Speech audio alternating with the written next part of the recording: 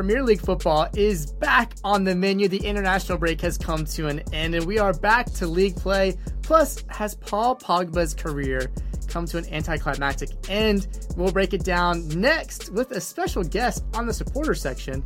Grab your scarves. We'll start right now.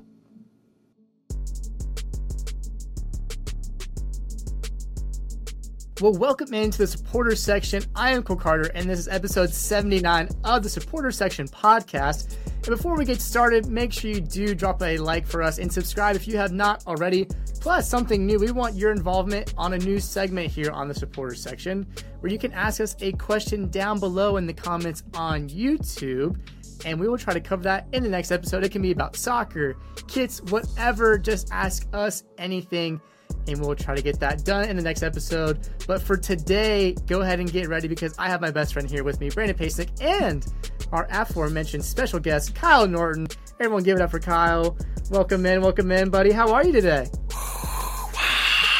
I'm doing great, Cole. It is just starting to get a little bit cold, a little bit crisp. Fall's coming in. Football is back, all varieties, college, NFL, the Premier League, Champions League is right around the corner. World Series baseball is about to be here. It's honestly, it's one of my favorite times of the year. It is such a good time of the year. Brandon, how are you today, man? I'm doing all right. I'm getting over I'm a little raspy. I've had some seasonal allergies, so I've been very mucousy this week. Maybe that's TMI, but been hawking up some colorful stuff this week. But it's on its way out, and I'm feeling a lot better, so I'm doing all right. Goodness me. Well, I'm glad to hear you're on the upward side of things. I want to start today with a classic. What you wearing? Kyle, I see you're rocking something red, white, and navy. Tell us about what you got. Oh, you know it. So I'm a little bit embarrassed. I don't actually own a kit. I don't wear a lot of jerseys or kits or anything like that. I don't think they look great on me. I do have my scarf, though, and so I've got my 2019-2020 Arsenal scarf. The only time that I was ever at Emirates, this is when I was able to purchase this scarf. So come on, you Gunners, to all the I'm sure myriad of Arsenal fans that listen to this podcast in silent protest of the clear North London bias towards the worse and lesser of the two squads by Steve and Cole over here. I always thought we did a pretty good job of being nice to Oh, you of guys. course. No, you guys give us our due. I just had to give you a little. Starting off strong, there. guys. Yeah. Wow. Shots fired. Jeez, Brandon, what are you wearing today? It's the 2021 Atlanta United Unity kit. It's like brown, orange. It's amazing. It's a beautiful kit. I don't have any number on the back. Just plain old authentic kit. It's beautiful though. I'm a big fan of that jersey. I do find people online calling it the bacon kit. The bacon? I guess people think it reminds them of bacon with the little squiggly lines on the front, the coloring. Yeah. Boo. I like it a lot, actually. Now I'm I'm hungry. rocking a 2019-20, same year as Kyle's. Third year Tottenham kit. This is one of the kind of classier ones, the collar. This was something you could have seen them wearing during the lockdown. One of my favorite kits, I got it on eBay of all places. Pretty good cop during COVID, not gonna lie. But awesome, guys. Well, good to see what you guys are wearing. I'm gonna get us on the next segment. The golden scarf goes the thing, person, team, whoever we think deserves some praise in the previous week. I'll kick us off with Portugal winning 9-0 against Luxembourg without Cristiano Ronaldo. And you might be thinking, wow, is it just right to not have Cristiano in the biggest game that they've ever won?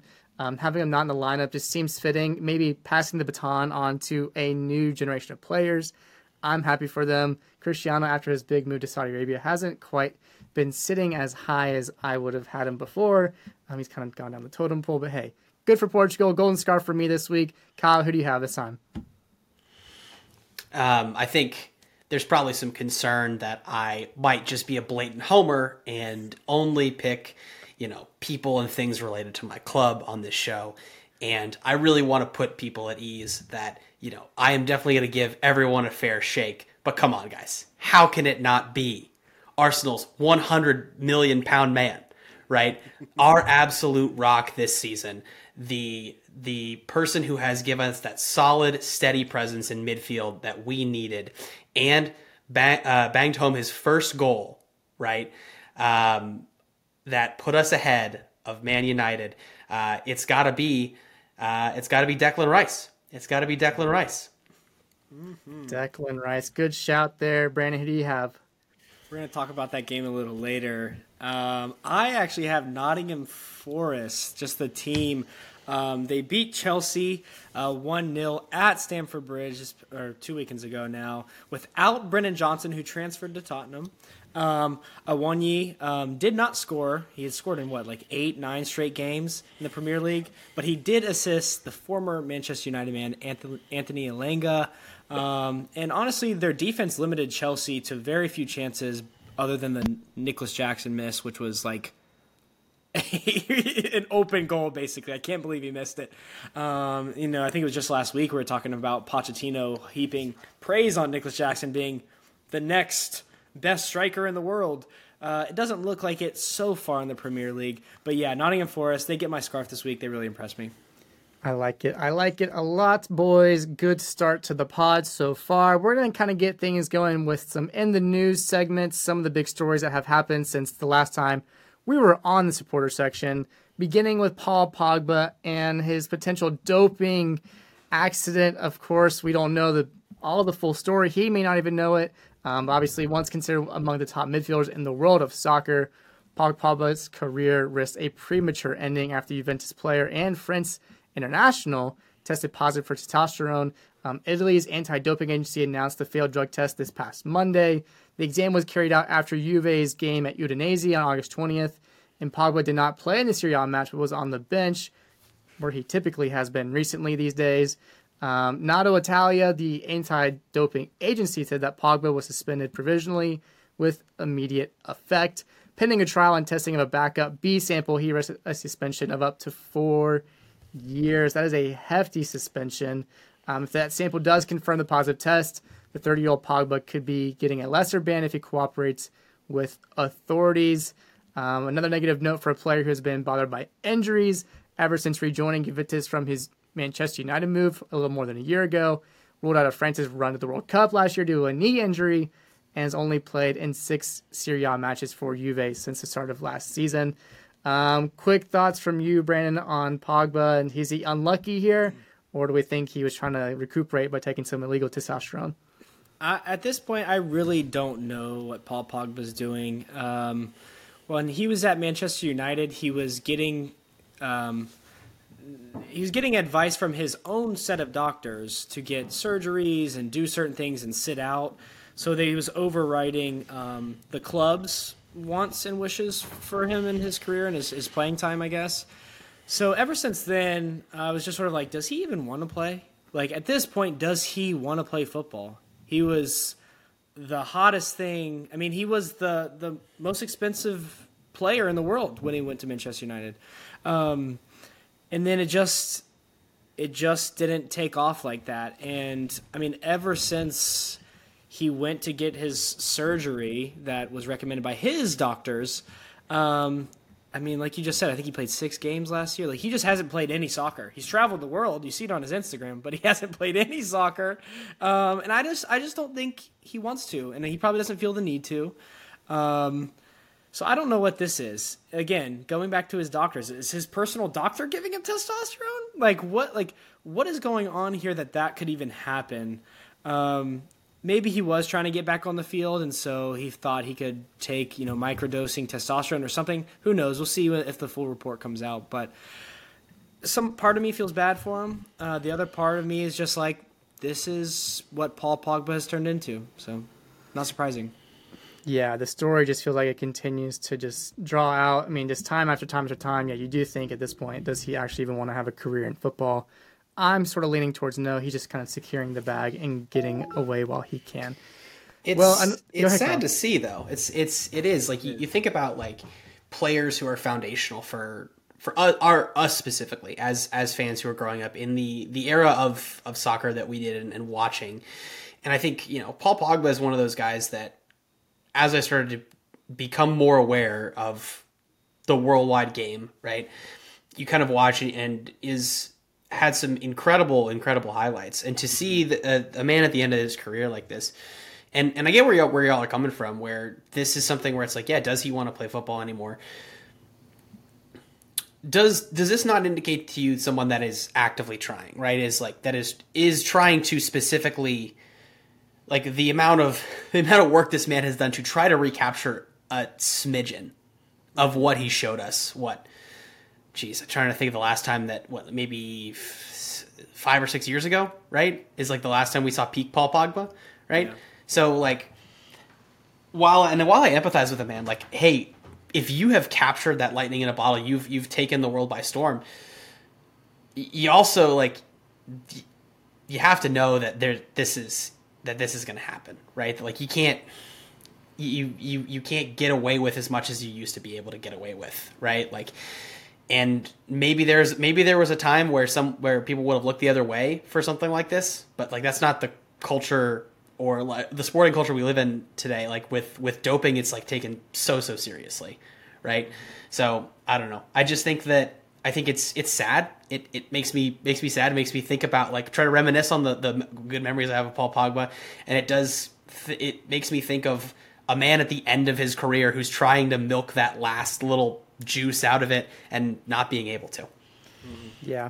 Yeah, I mean, it even carries on. I think the way we think about other players too is that, the same way these move to Saudi Arabia, are they just trying to hold on to what they can still, or is it about the money, all that stuff? Kind of same conversation to me.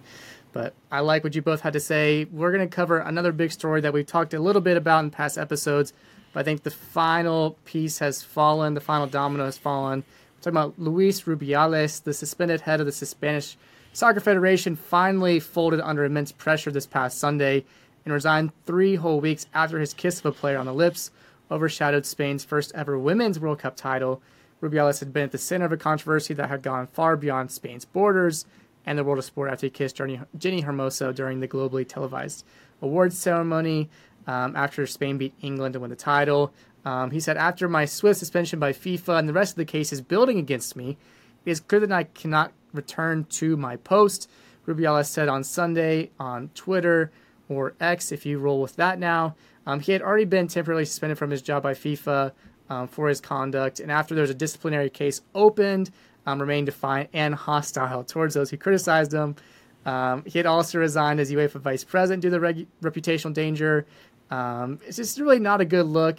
He still hasn't even apologized, saying, I'm going to resign, I cannot continue my work. Talking to Piers Morgan, but my fathers, my daughters, I spoke with them and some friends very close to me, and they say to me, Luis, you now have to focus on your dignity and to continue your life, because if not, probably you're going to damage people you love and the sport you love, he told Piers Morgan. But still no formal apologies for his actions. How this one unfolded was definitely not pretty. Kyle, your thoughts at all on what has happened between the Spain president? Here's what upsets me about situations like this, right? Is you have a situation where you're in the wrong and you apologize for the situation itself, right? The apology is not for what you've done. The apology is for embarrassing someone else. We have a similar situation, right now that's happening in the world of college football with specifically Jeff Lebby and Art Briles. And again, all these apologies of these people in power when they do something to abuse that power. My issue is the lack of remorse that's shown, the lack of accountability, and the lack of learning, right? He's not apologizing for what he did. He is not saying, I learned this. He's not saying, hey, I am open to changing. I get why this happened.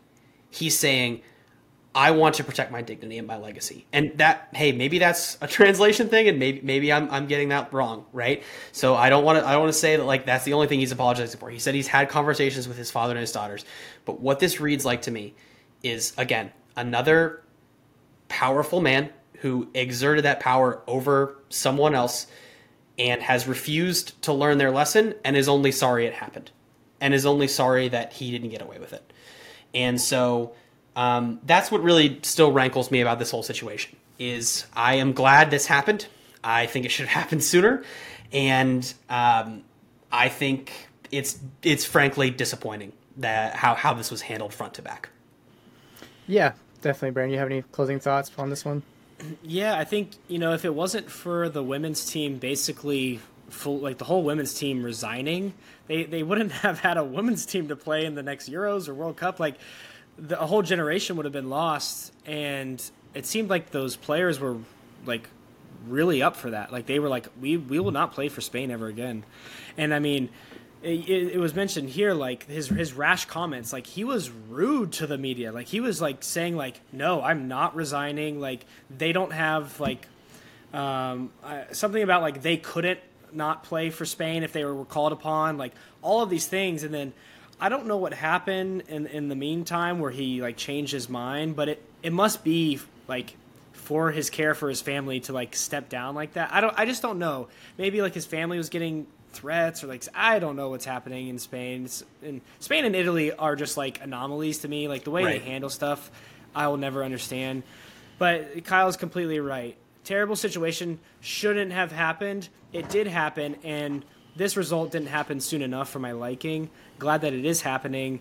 And I just really want to praise the Spain's women's team. The way they played in the World Cup was really, really amazing, and that's what should be at the forefront. How good the Spain women's team is. So that's my last piece. Just think about how good the women's team is, not about Rubiales. It's a great point, Brandon.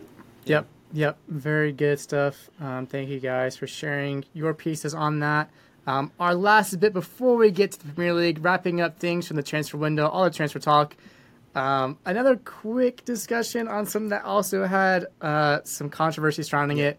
Some of these transfers, the most prolific one being Mason Greenwood, making a move from Man United to Getafe on loan. Obviously, we know all about this one. We see in the news, we've heard the recordings. Just another kind of horrific situation, but one that apparently has been sorted out between the parties involved. It's just so interesting to see how it's been played on the public eye. I don't know if either of you have anything to say real quick about Mason Greenwood. I'll jump in real quick. I think this is weird for Manchester United not to cut him or sell him. It is a loan move to Getafe. I mean, I think it makes sense for another club to get him on loan as he hasn't played soccer in over a year, I think it is. So you don't know the player that you're getting. From the other side and from those that have followed the case, it just is not great. And the fact that the charges were dropped, it didn't really go through a full trial. It's not good. Manchester United didn't handle it in the best way. I don't know. I believe in like second chances, I guess, but I just don't know. The whole situation makes me feel weird. It's a bad situation just in general. Yeah, I just don't think he should ever play for Manchester United again, but I think that might happen. Like, I think he might come back from loan and play for Manchester United again at some point in this future, which would be crazy. Yeah. We'll see. Yeah. Kyle, do you have anything to add real quick? Sadly enough, this appears to be the pattern, right? Is we have something horrific happen, we kind of put someone in timeout for a variable amount of time, and then we immediately start talking about, well, when are they coming back? How are they coming back? Who are they coming back for? That kind of thing. So many examples of this you could pull out of so many sports that have happened in the last, 3, 4, 5 years, right? Ultimately, I can't imagine making this decision on any level, on just a morals and ethical level, and even on a football level. Like, you're getting a player who, sure, maybe they've been keeping training and things like that, but you're getting a player who's been out of the game for so long. You're getting the media circus. You're getting the storylines, the headlines. You're bringing that in the locker room, right? You're bringing that in there as well. And so, with reputation as well. Like, again, like this is a guy that is going to be in your clubhouse, right? That is going to be in that room, right? And that is going to be with the rest of your team. And like, it's it doesn't just go away. It doesn't magically, we can talk about like, oh, well, they're just going to go to work and do their jobs. And like, I don't know. It just seems there's no level to me to which this move makes sense. But you eventually have a sports team that is like, hey, we are going to take a shot. We'll roll the dice here, see what happens, right? I don't know how big the upside is at this point with him after an incident like this. Maybe he comes back to that form we knew him as. Maybe he doesn't. But I just think ultimately I don't understand how you get to a point in an organization where you decide to invite all of the baggage that comes with, again, a player who has not been playing and has the legal record that he does, even though the charges were dropped. Yeah, I mean, I think the justification will always find a way out. And I think the people involved in this and the higher ups have said, he's innocent by law, he's innocent by whatever the case. That's their justification. And yeah, even now, he's now a player that will be training and playing with Getafe, and we'll see how it plays out in the long run. If he ever makes a return to Manchester United, if he even plays English football again, all of that obviously will be determined. He's still a young kid. It will be interesting to see. But some other transfer news. Galatasaray took a chance on two Tottenham players who were on the outs in Davinson Sanchez and Tanguy Ndombele. Davinson on a permanent and Ndombele on a loan. Good to get them off Tottenham's books. João Cancelo moving laterally once again from big club to big club, leaving Man City on loan once again to Barcelona, even taking a little bit of a pay cut so that he could be registered as a Barcelona player. And an interesting loan, someone leaving Barcelona and going to Brighton, Brandon. This is an interesting move. Thoughts on Ansu Fati going to Brighton? If he wants to develop, he's now out of the Barcelona academy, which is what's called La Masia, right? The best in the world, supposedly. He's going to a club that is one of the best run clubs in the world, arguably the best, honestly, at this point. The level that they're playing at and competing at year in, year out now. It's insane. I think it's a great move for both teams. I mean, for both parties, Fati and Brighton.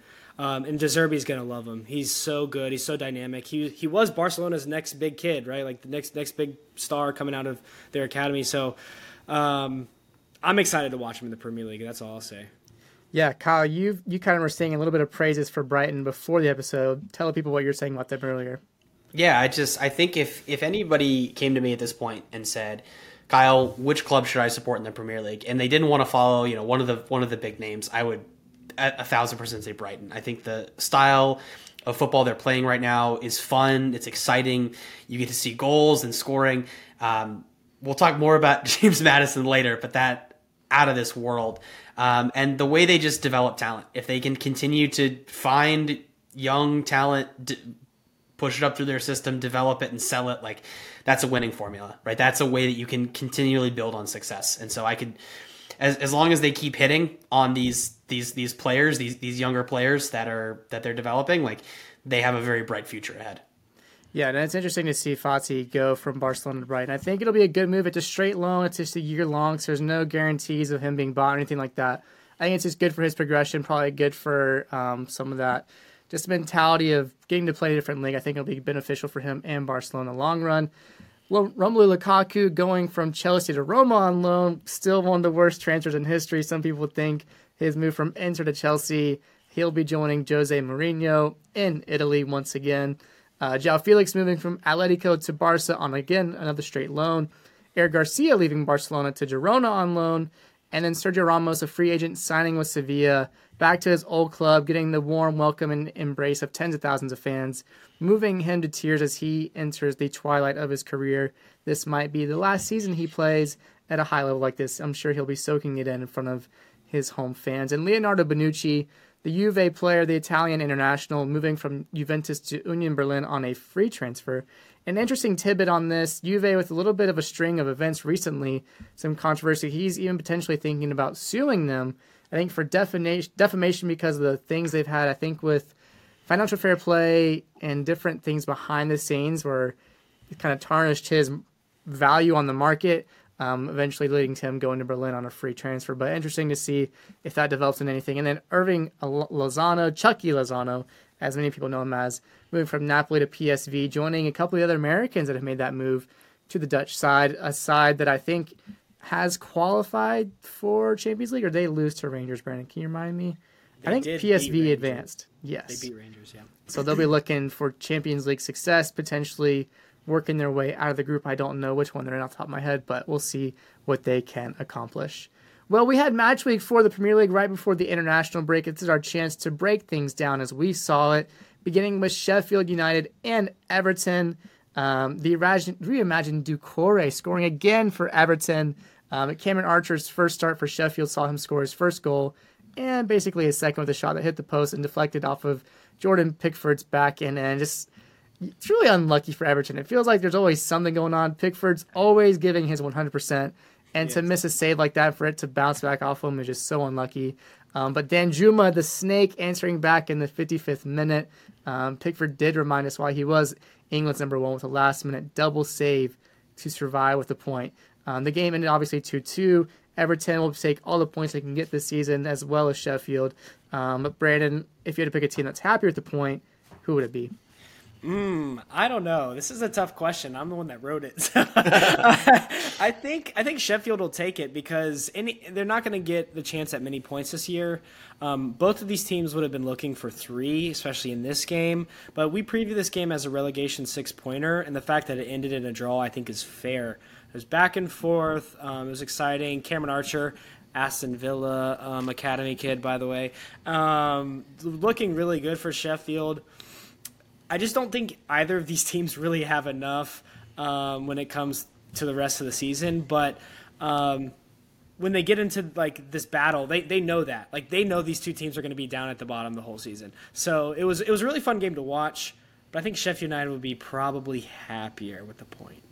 Yeah, and I want to say, doesn't Everton already have an extensive list of injuries to their squad this year? Yeah, do, but definitely Everton. And so I think Everton now at this point, they're going to be relying more on Danjuma than they probably thought going into it. I think Calvert-Lewin's already out with a significant injury, if I'm not mistaken. But yeah, interesting to see what happens with them. But both teams, I think, will be happy with the point there. Brighton, the aforementioned Brighton, beating Newcastle 3-1. Newcastle's skid continues now, suffering their third loss in a row. Came in the form of a hat-trick from Evan Ferguson, the young 18-year-old Irishman who had a knack for goal by scoring a poacher's goal in the 27th minute, then a beautifully placed goal outside the 18-yard box in the 65th minute, and then again finding fortune on a deflection that win in the 70th.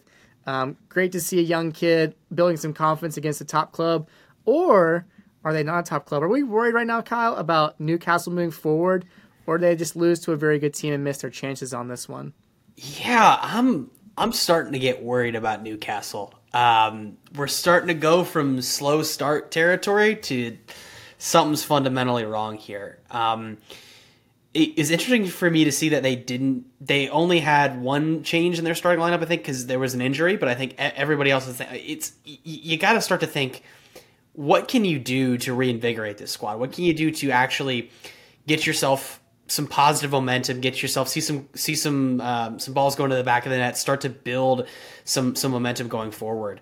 I think they'll be better for sure. I don't think they'll finish.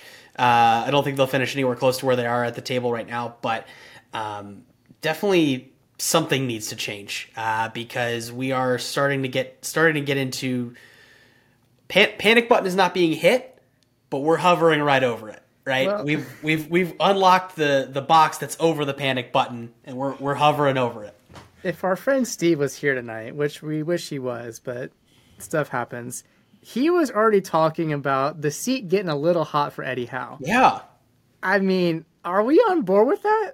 I mean, I'm not. I think continuity is important, but I mean, if I was a Newcastle fan, I don't know how I'd be feeling right now. I might be on the Howe out crowd. Is there any validity to that comment, Brandon, being on the hot seat? No chance. But I will say Champions League is right around the corner, and with an added competition of that magnitude, it might get a little hairy come December if they don't start picking up Premier League form. Now, I will say their 3 losses were to Manchester City in a 1-0 loss, Liverpool 2-1, which they should have won. They were at home. They up 1-0.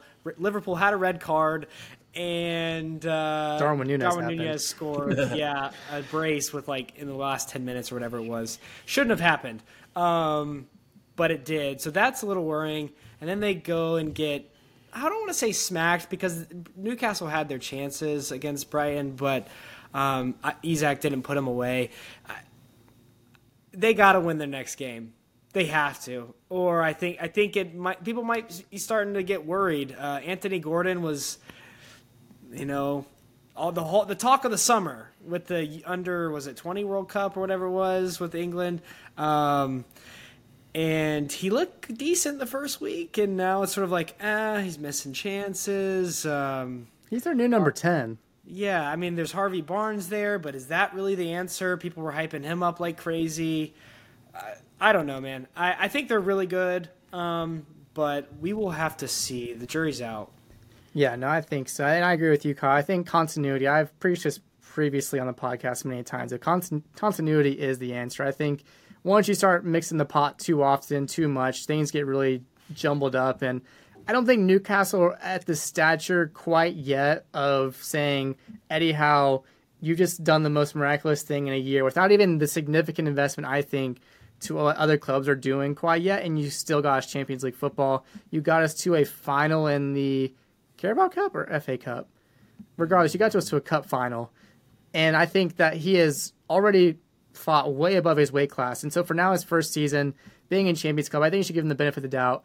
Give him some time. I don't think there should be any reason for him to be on the hot seat unless they really got to a point, let's just say they lose 5 or 6 out of their first 10 or 9 games. That's in considering, and then maybe falling out of Champions League. But we'll see. As for now, I think things will be fine. But Brandon, Villa, having a rough go at it against Liverpool, just not on it for their game there. I still can't say Zabalazai's last name yet, but he scored in the first 3 minutes from a great goal. And give us the breakdown of what happened next. Yeah, it was Villa just weren't at it on the day. It was really unfortunate. Matty Cash gave up an unfortunate own goal. I think it was a shot from Nunez off the post and deflected off of him and in. I think that's right. And then Salah, of course, found his way on the score sheet to put the game away 3-0. Villa created a couple half chances, but that's really it. They just were not on it. I think it really could have been worse. Liverpool had a couple other chances. I was like, oof, surprised that didn't go in. So Villa really need to look at themselves. And I won't ask you about this game because we don't need to talk about it much. But it was very, very clear that Aston Villa were missing a leader on the field, and that leader is Tyrone Mings. So someone really needs to step up. Whether it's one of the new guys like Paul Torres, who didn't have his best game, or a midfielder like Douglas Luiz. I don't know. Somebody needs to step up when you're playing big games like this. That's already two top 4 teams, top 6 teams that we've lost to in really bad fashion this year. That needs to stop. So that's all I'll say. Yeah, it is very unfortunate to have a big player like Tyrone out so early in your season, especially with such high expectations for the club within it. Getting him out early just is a big, big blow. But Liverpool's attack has been in full flow recently. Where would we kind of rank their forward line in the Premier League, looking at things, how they stand now? Kyle, would you think that they're the best at it right now with, you have Salah, we have Nunez, and we have, what's the third guy's name? Diaz, you have Jota. Jota. You have all these players. Are they the top line in the Premier League right now, Kyle? It's tough. It's up there for sure. I think that, if you're looking at the best, you're definitely looking at Arsenal, Liverpool, City for sure. I don't know. Is as crazy as it is to say, I think not crazy, but as lame as it is to say, I think I would take Holland and 2 people off the street versus over any top line in the Premier League. Which I think that this Liverpool top line is incredible. And I think they deserve. They're getting their flowers and they deserve them. But what my big takeaway from this game was actually their back line. They had 2 center backs that had to come in. I think because of injuries, Van Dijk, and then there's one other guy. And their back line was just so solid in this game. Like Villa could not get anything going. So I think overall this Liverpool team scares me. I think they're that top line can compete with any of them at the top of the Premier League. And if their back depth is so much that they could be missing 2 center backs and still look like a brick wall, this is a scary team. Well, I will say Liverpool are going to be out without Van Dijk now for 4 games due to conduct, with the red card, talking to the referee the way he did. So we'll see how they survive without him. Again, it's a big leadership that you're captain of the team. We'll see how they do without him. But Kyle, now to the main event. This is why we have you on the podcast. We're going to recap Arsenal and Man United.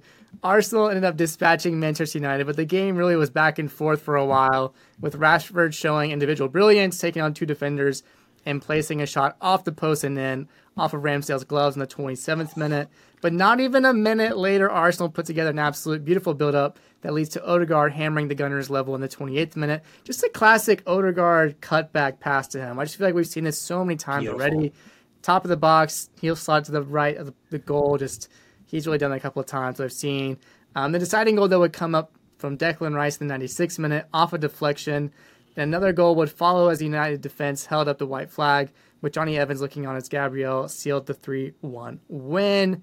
I will mention, though, that people might forget that there was a go-ahead goal for Manchester United that was taken back for a very close offsides call for Garnacho. Man United thought they had it. Again, inches can be the difference in the Premier League, and it was this time, and Arsenal came out with 3 points in total. But a big statement win for Arsenal at the end of the day, with Chelsea and Newcastle losing their games over the weekend. Is this the beginning of the Liverpool City Arsenal race for the title? Are we buying them as legit contenders? Let's start with Brandon first, and then we'll dive into how Kyle's feeling as an Arsenal fan. I want to make Kyle wait. Yeah, I mean, I think Arsenal's in the mix. They haven't started as strongly as City, in my opinion, but it is Arsenal, Liverpool, and City. And I think Arsenal's better than Liverpool. So they're in it. This win's big. Again, they played better than Manchester United on the day. They deserved the win, and we talked about it. We said this is Declan Rice's game to step up, and he's sort of a ghost the whole game, if I'm being honest. Held down the midfield, but offensively didn't really do much. He was just there. And of course, the 96th minute comes around and he puts one in the back of the net from a corner. That was sort of fun to see. I can't lie. Good for him. They're good, man. They're good, man. And Kyle previewed it. Maybe Declan Rice is that missing piece in the midfield. Maybe he is. So we'll see going forward, but I think this is the start of the race. Kyle, I'll let you finally answer the question. Are you guys real title contenders this season? We are. I'm going to tell you right now, I don't think this is our year. I don't. I do not think this is our year. I think next year, is our year. But I think this year, what I went into with expectations was, hey, listen, last year we looked ahead of schedule. The hard thing with a team that looks ahead of schedule is regression comes for us all, right? So I tried to temper my expectations, said, hey, the goal this year is to be playing in the frickin' Champions League for the first time in years and to go far in that competition. And I can talk about that later, but that I think we're set up for a good run. Now, thinking about the title race. When I was trying to formulate my thoughts about this, I was thinking to myself, we got 10 out of 12 points, right? First 4 games of the season, right? That is an incredible feat for any club, right? And if we somehow were in a hypothetical universe in which Man City all of a sudden ceased to exist, right, we would be talking about how wide open the Premier League is this year. We'd be talking about, oh my God, Arsenal and Tottenham are at the top. That North London has never met more. There's so many teams that can challenge. 1 through 7 is all teams that can challenge at the top. We are not competing against each other. We are competing against perfection. Mm-hmm. Perfection all the way down the line, right? The style of football they play, to the team, to the manager, to everything else. So you do not have to beat the best. You have to beat perfect. So that is the only reason that I am sitting here oh man, we could have, why are we 10 points out of 12? Can we really win the league at that point? The reason we're sitting here doing this is because of how dominant City have been. And I honestly, I think that's a bit of a bummer. I think it makes it a little bit less fun. honestly. But that's, I think, a completely separate discussion. Are we going to be in the race the whole year? Yes. Are we going to lose it in heartbreaking fashion? Yes. Am I going to convince myself by the end of the year that we can win it? Of course, guys. Of course. That's what happens. I put my walls up. I guard my heart until the very end of the season, and all of a sudden I go, well, maybe I could hope a little bit, and then it gets stomped on. And that's how life goes. That's how all my teams go. So I will say yes, we're in it. This game specifically. So what I'm going to say here is this was a crazy day for VAR, right? Not only did we have this offsides, which y'all go back and watch Big Gabby when he is trying to set that line, because big dude, right? Imposing center back, twinkle toes, absolute ballerina, like gets back and standing, like he's like arching his back to like be behind the streaking Fernandez at that point as well. Like he saw Saliba lay off and in a split second oriented his body so that line would be drawn right there and the dude would be offsides. My metric for is this a good thing or not is if I would be mad about it if it happened to me, and I would 1,000%. But here's the thing. By the letter of the law, that is offsides. Is it crazy that we are looking at a literal almost inch to be offsides? Yes, I think it's ridiculous. But by the letter of the law, that's offsides. Here's the other thing we didn't mention. Kai Havertz got a penalty earlier in this game, and VAR said it was not a penalty. So here, that's the reason that I'm like, all right, this is not a thing where we got bailed out on a technicality. We won this game, right? We had a break our way that got shot down. They had a break their way that got shut down. I know those things aren't exactly equal, but that's kind of how I'm rationalizing it. And the thing that I've said about this Arsenal team this year and last year is that we have absolutely no quit in us. Is we get down and we go up and we win games. Now, I would love it if just once we could be winning the entire game. But hey, that's not what we do. We give up a goal in the first minute. And then we go score 3, right? But yeah, so that's just, I guess, kind of my thoughts on the title chase and the game as a whole. And then one other thing I just wanted to say quickly is Kai Havertz, man. I see it. I see the player he could be, right? I see what Arteta sees in him. And I just think he needs to see one ball go in the goal. I think that's it. Is he gets one and it's just going to be night and day. But he just right now I watch a person play that has no confidence. That makes passes back, that instead of taking a chance and trying to push the ball forward, that is content to play the ball to his teammates and sit back and things like that. And so, again, like I think he has been better on defense than I thought he would be, and Rice has been better on offense than I thought he would be. But like I need something more out of Kai. I really do, and I just think maybe against Everton, we can get him a nice easy opportunity where he can put one into the back of the net and he can start feeling himself, and we can stop saying that he was a waste of money. But man, it's been rough to start the season. Yeah, I think no one will argue that he doesn't have the talent. I think everyone sees his potential. It's putting it together all on the field. That's the hardest thing. And I think you see that in so many different players. I mean, even I can speak to it for Charleston on Tottenham. It's like, he's capable. Even today he came out and just said, like, now he's seeing a psychologist that just, like, something is going on mentally that's blocking him from succeeding on the field. Like, he was breaking down crying in Brazil's game this week. They were beating a team 4-1. He's the one that's getting pulled out early, and he's not scoring. And he's emotional on the sideline because he can't do his job. So, yeah, I mean, it's not easy being on such a large stage, a big platform like this, and everyone's breathing down your necks. You look at Harry Maguire, a guy who... It's like these script writers, man. Whatever they're doing, the poor guy.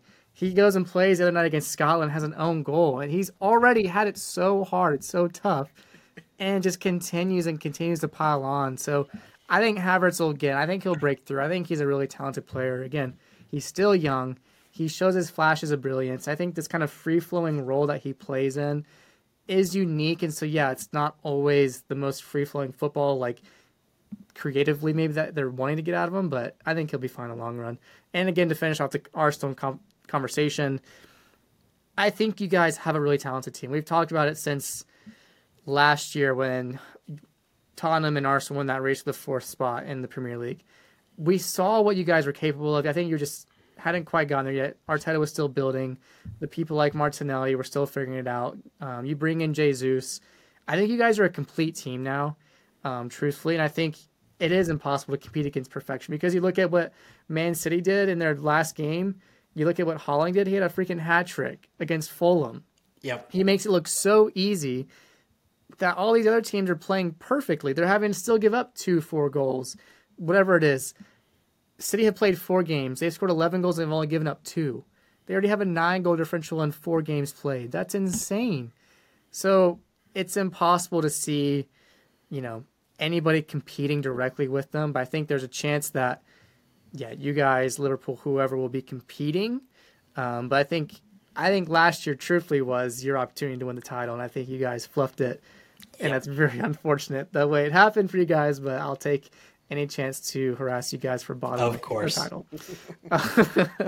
But didn't do it, man. Didn't have the legs. Just no gas at the end of the year. It's a long season, but no, it'll be interesting to see what you guys can do in the Champions League. Honestly, yeah. I don't know. Again, is that going to be your focus this season? Is it even going to be the league? Is it going to be Champions League or bust kind of deal? So it'll be interesting to see how you guys carry on the rest of the season. There's so much to go. We still have 34 games to be played in the Premier League. We'll see what happens. But yeah, as I mentioned, Man City beat Fulham 5-1 on the back of Erling Haaland. Burnley losing to Tottenham 5-2 on the back of a Son hat trick. We had 3 hat tricks in the Premier League the last time everyone went out. I think that's the first time it's happened, or it's the first time in like 40 years in the top flight. I can't remember exactly.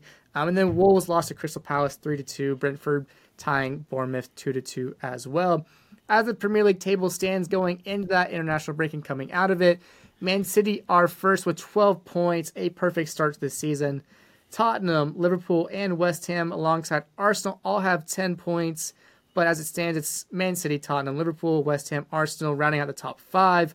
On the bottom, we have Burnley, Luton, and Everton. Luton and Burnley have no points out of their 3 games played each, respectively. Anyone else that's noteworthy real quick that I might be missing from you guys on the table? I think Crystal Palace being up so high right now, they're surprising, especially under old man Roy. They sold Zaha, right, or didn't re-sign him, and Elise didn't make his move, did he? No, so he's still there. Yeah, I mean, I think... He signed an extension. Oh, really? He did. So, good for them. They're just that team every year that surprises everybody. It's like, at this point, I think they'll never go down. They're just like, they'll make 2 signings a summer and stay up somehow. It's like, good for Crystal Palace. So, they're in 7th right now, which is really surprising. I just saw that. Shout out to our one Eagles fan, Jack, who he probably hasn't listened, but I know he's our one Crystal Palace Eagles fan. What are you going to say, Kyle? This is where I get to say something nice about Tottenham. The style of football that they are playing this season is so much fun. It's so much fun to watch. And last year, Kane, obviously, top goal scorer, 30 goals, right? Son had 10, right? Nobody else had more than 5. This year, right, 6 players with a goal already, right? 3 of those already have 2 goals, right? There's a team that can score from anywhere, that scores in bunches, and that is fun to watch, right? You compare that with our style of high attacking press and wanting to put the ball in the back of the net. Boys, Derby's going to be 5-4 this year. And I don't know which way it's going to go, but it's going to be 5-4 one way or the other. So that's had to say something nice about Tottenham. Quick thoughts here. I agree. Palace is great. Their attack has been really, really solid. I have serious questions about their defense and midfield, and if they're gonna stay where they are, it's gonna be all about the attack.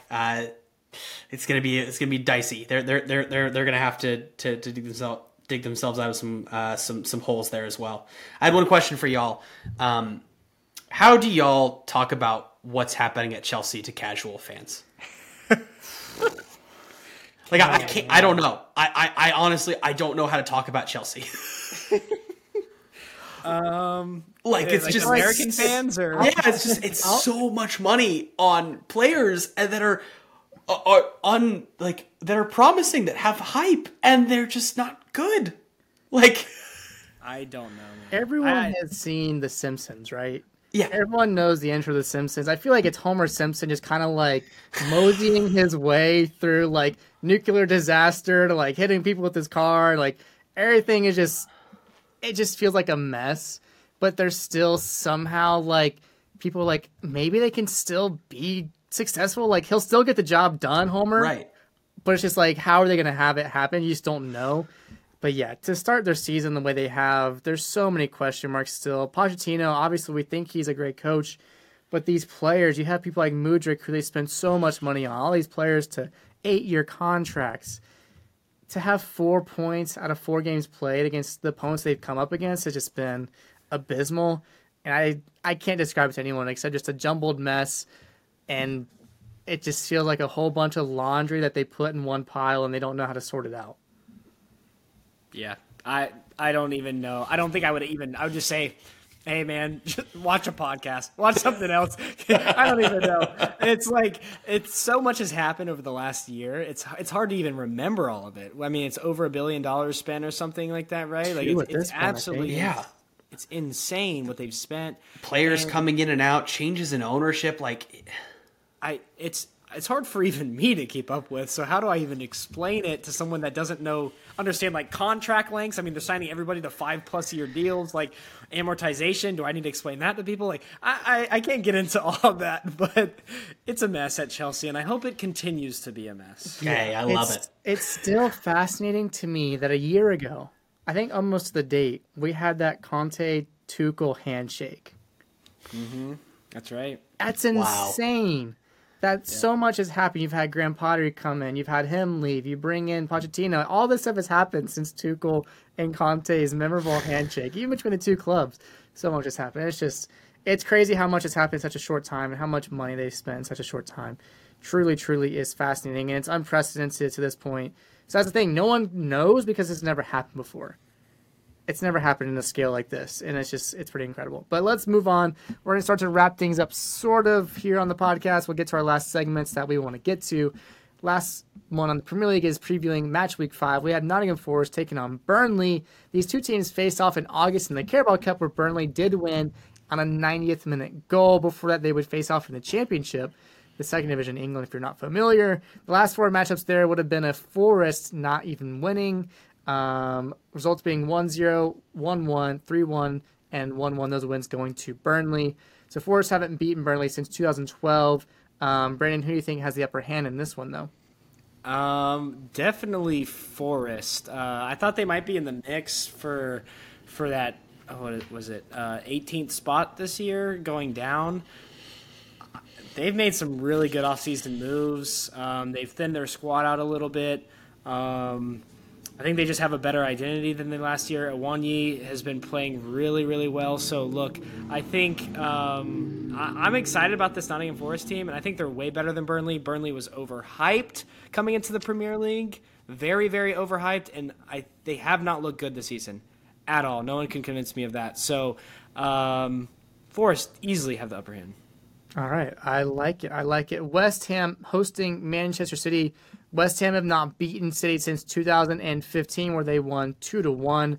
Since then, City has won 12 games and drawn 3, with 5-0 being the largest margin of victory.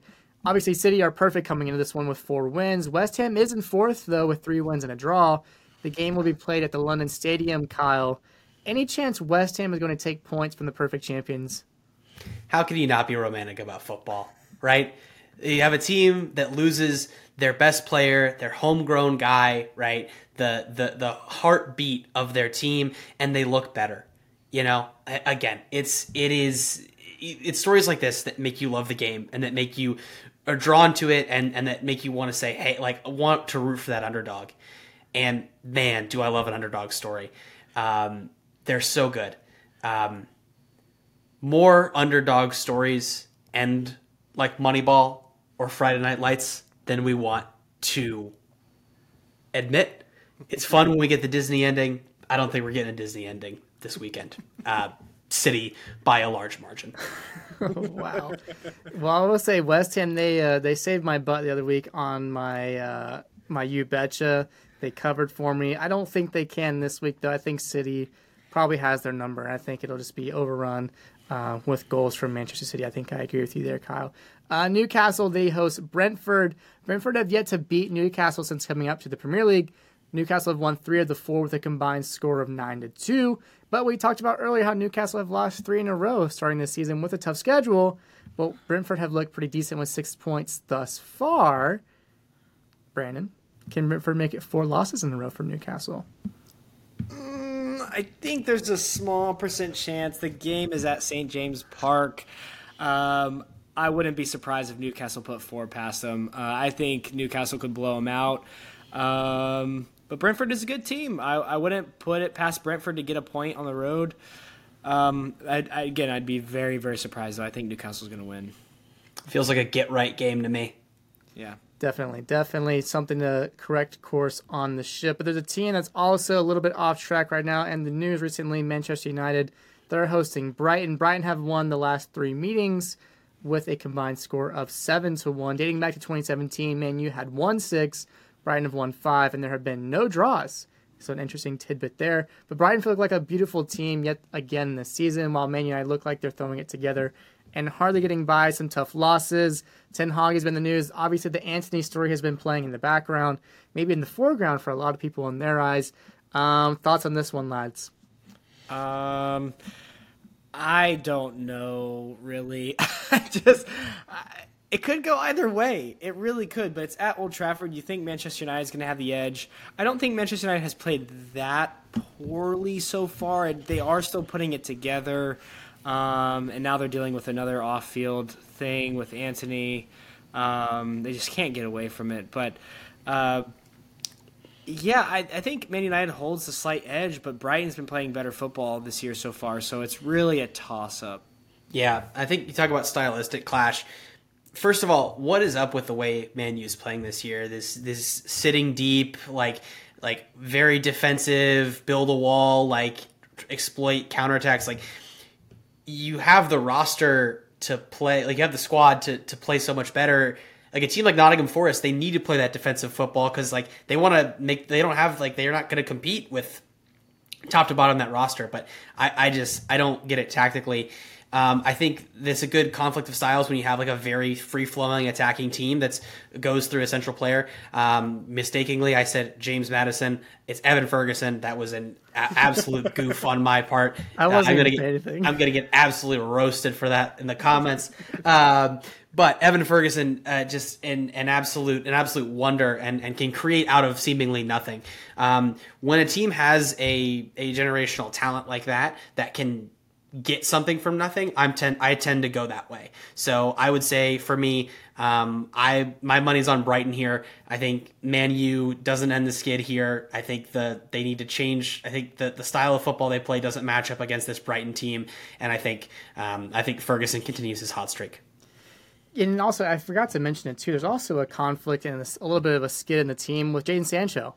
He's kind of being put on the bench, and maybe whenever he play on the field again, we don't know what's happening between him and Ten Hag.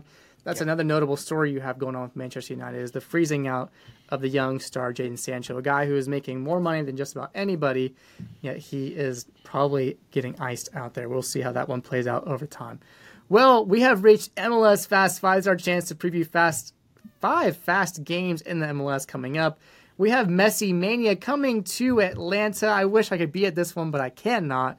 I will get the scoring started. I'm going to predict a 2-1 victory for Atlanta United because I think sooner or later someone's got to beat Miami.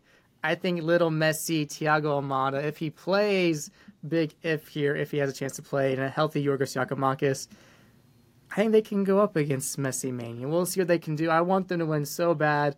I'm tired of seeing all of this stuff going against us. 4-0, 4-1 or 4-0 is pretty embarrassing in the cup play. So I'm going 2-1 United on this one. I'll go 2-1 as well. I agree with you. We're definitely giving up a goal, but I think the only way we win the game, we as an Atlanta United, is if we only give up one goal. So Yeah. It's going to be 2 or more to 1. So I'll go with 2-1 as well, Cole.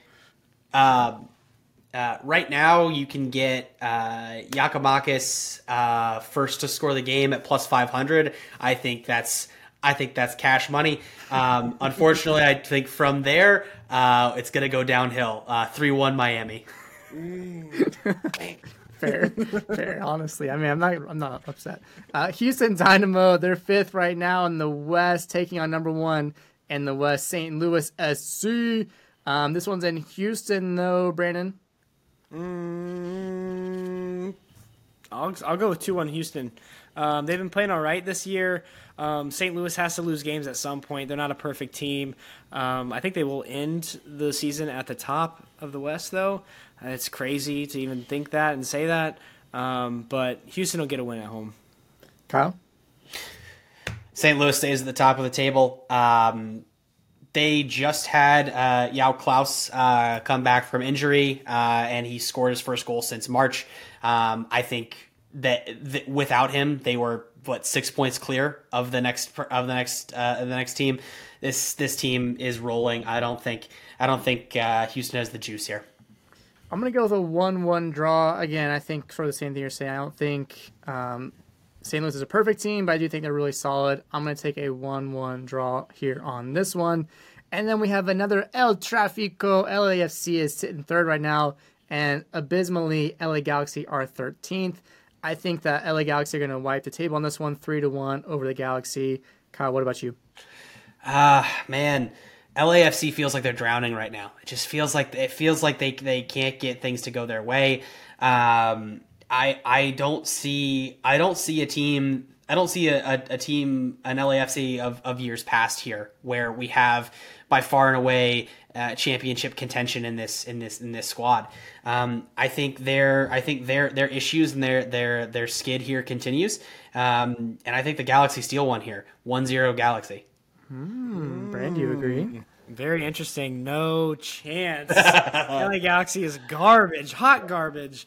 I mean, it would be so LA for them to show up when the lights are brightest. But I think, is it Bouanga? I think he's going to score 2. I'll say 3-0 LAFC. 3-0. FC Dallas, they're 9th right now in the West. They host Seattle Sounders. I think this one's going to be a high-scoring affair. I'm going to say it's a 3-3 draw. MLS After Dark kind of deal. Back in the day, we used to have that. I'm going to say 3-3 draw. Brandon? FC Dallas likes to score goals and also likes to give up goals. Seattle Sounders are very good. Cole, why am I agreeing with you so much today? I will go with a 2-2 draw. There's going to be goals in it. It's going to be fun. Never a good thing when all three of the hosts agree on something. This one's going to be fireworks. I had a 2-2 draw written down here as well.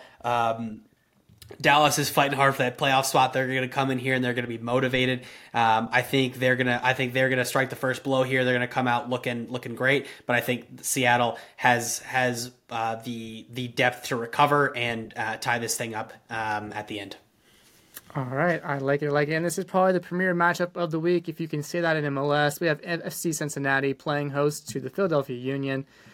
Cincinnati has looked amazing at times this season. They're 12-1-1 at home.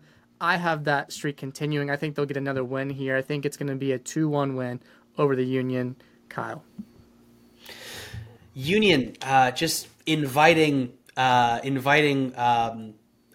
locker house turbulence by this Kai Wagner story. Like, what is going on? Like, this guy has been such a solid, steady player for them all year, and then they're coming out and they're announcing they're not going to re-sign him at this point in the season, like during a playoff chase. It just doesn't seem like a team that's well aligned. It doesn't seem like a team that has that healthy kind of culture. I can't I can't back them here. 1-0 Cincinnati, and I think that this is Cincinnati does a fun thing here where they actually surpass the amount of points that they did last year, that they had total last year in this game.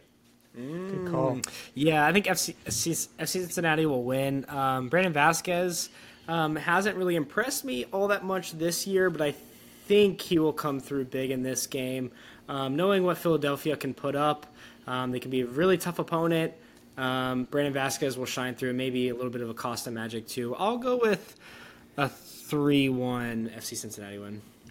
Very, very good. Well, that is our MLS Fast 5, which means our last segment is here. You betcha. This is our chance as amateur bettors, which is not saying this is betting advice, but the chance to lock in some bets that we look forward to this weekend. Brandon's going to get us started with his. Who do you have, B-Pap? We said this could be a coin toss, and I'm going to go with the home team. Manchester United is plus 115 to beat Brighton at home. I am going to take that bet. Not super confident, but the fact Manchester United was in the positives is very rare when betting. I'm going to take them at home. I like it. I've got Newcastle hosting Brentford at plus 340 to take a draw on Saturday. Newcastle not having the best start to their season. I think it's a good opportunity for them to get points, but also to show that Brentford is also a solid team. A draw for me at plus 340 is what I'm taking as my lock, which means our last one this week is Kyle. What do you have? Yep, and I know probably expecting me to make the homer pick here, and I am not going to. This one's for you degenerates out there. Let's talk about player props. All right, Abdoulaye Doucouré scores first against Arsenal plus 900.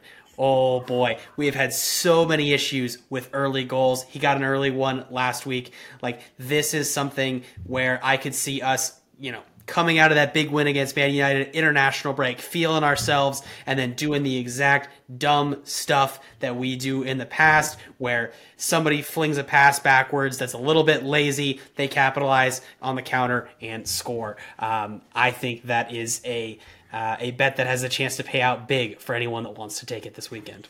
Well, you heard it here first, everybody. Put it in the parlay. Doucouré getting the early goal scoring first against Arsenal. And that is going to do it for us on the Supporter Section podcast today. We hope you enjoyed our time together. If you made it this far, obviously, please do leave us a like. Subscribe if you have not already. And as we mentioned, get in the comments. Ask us any questions that you want about soccer, football kits. We'll answer just about anything in the YouTube comments down below. Kyle, thank you for joining us tonight. It was such a pleasure to have you on here.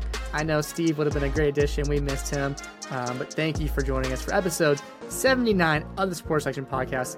I have been Cole Carter. He has been Brandon Patesnick, and it has been Kyle Norton. Enjoy your week, everybody. Enjoy having the Premier League back.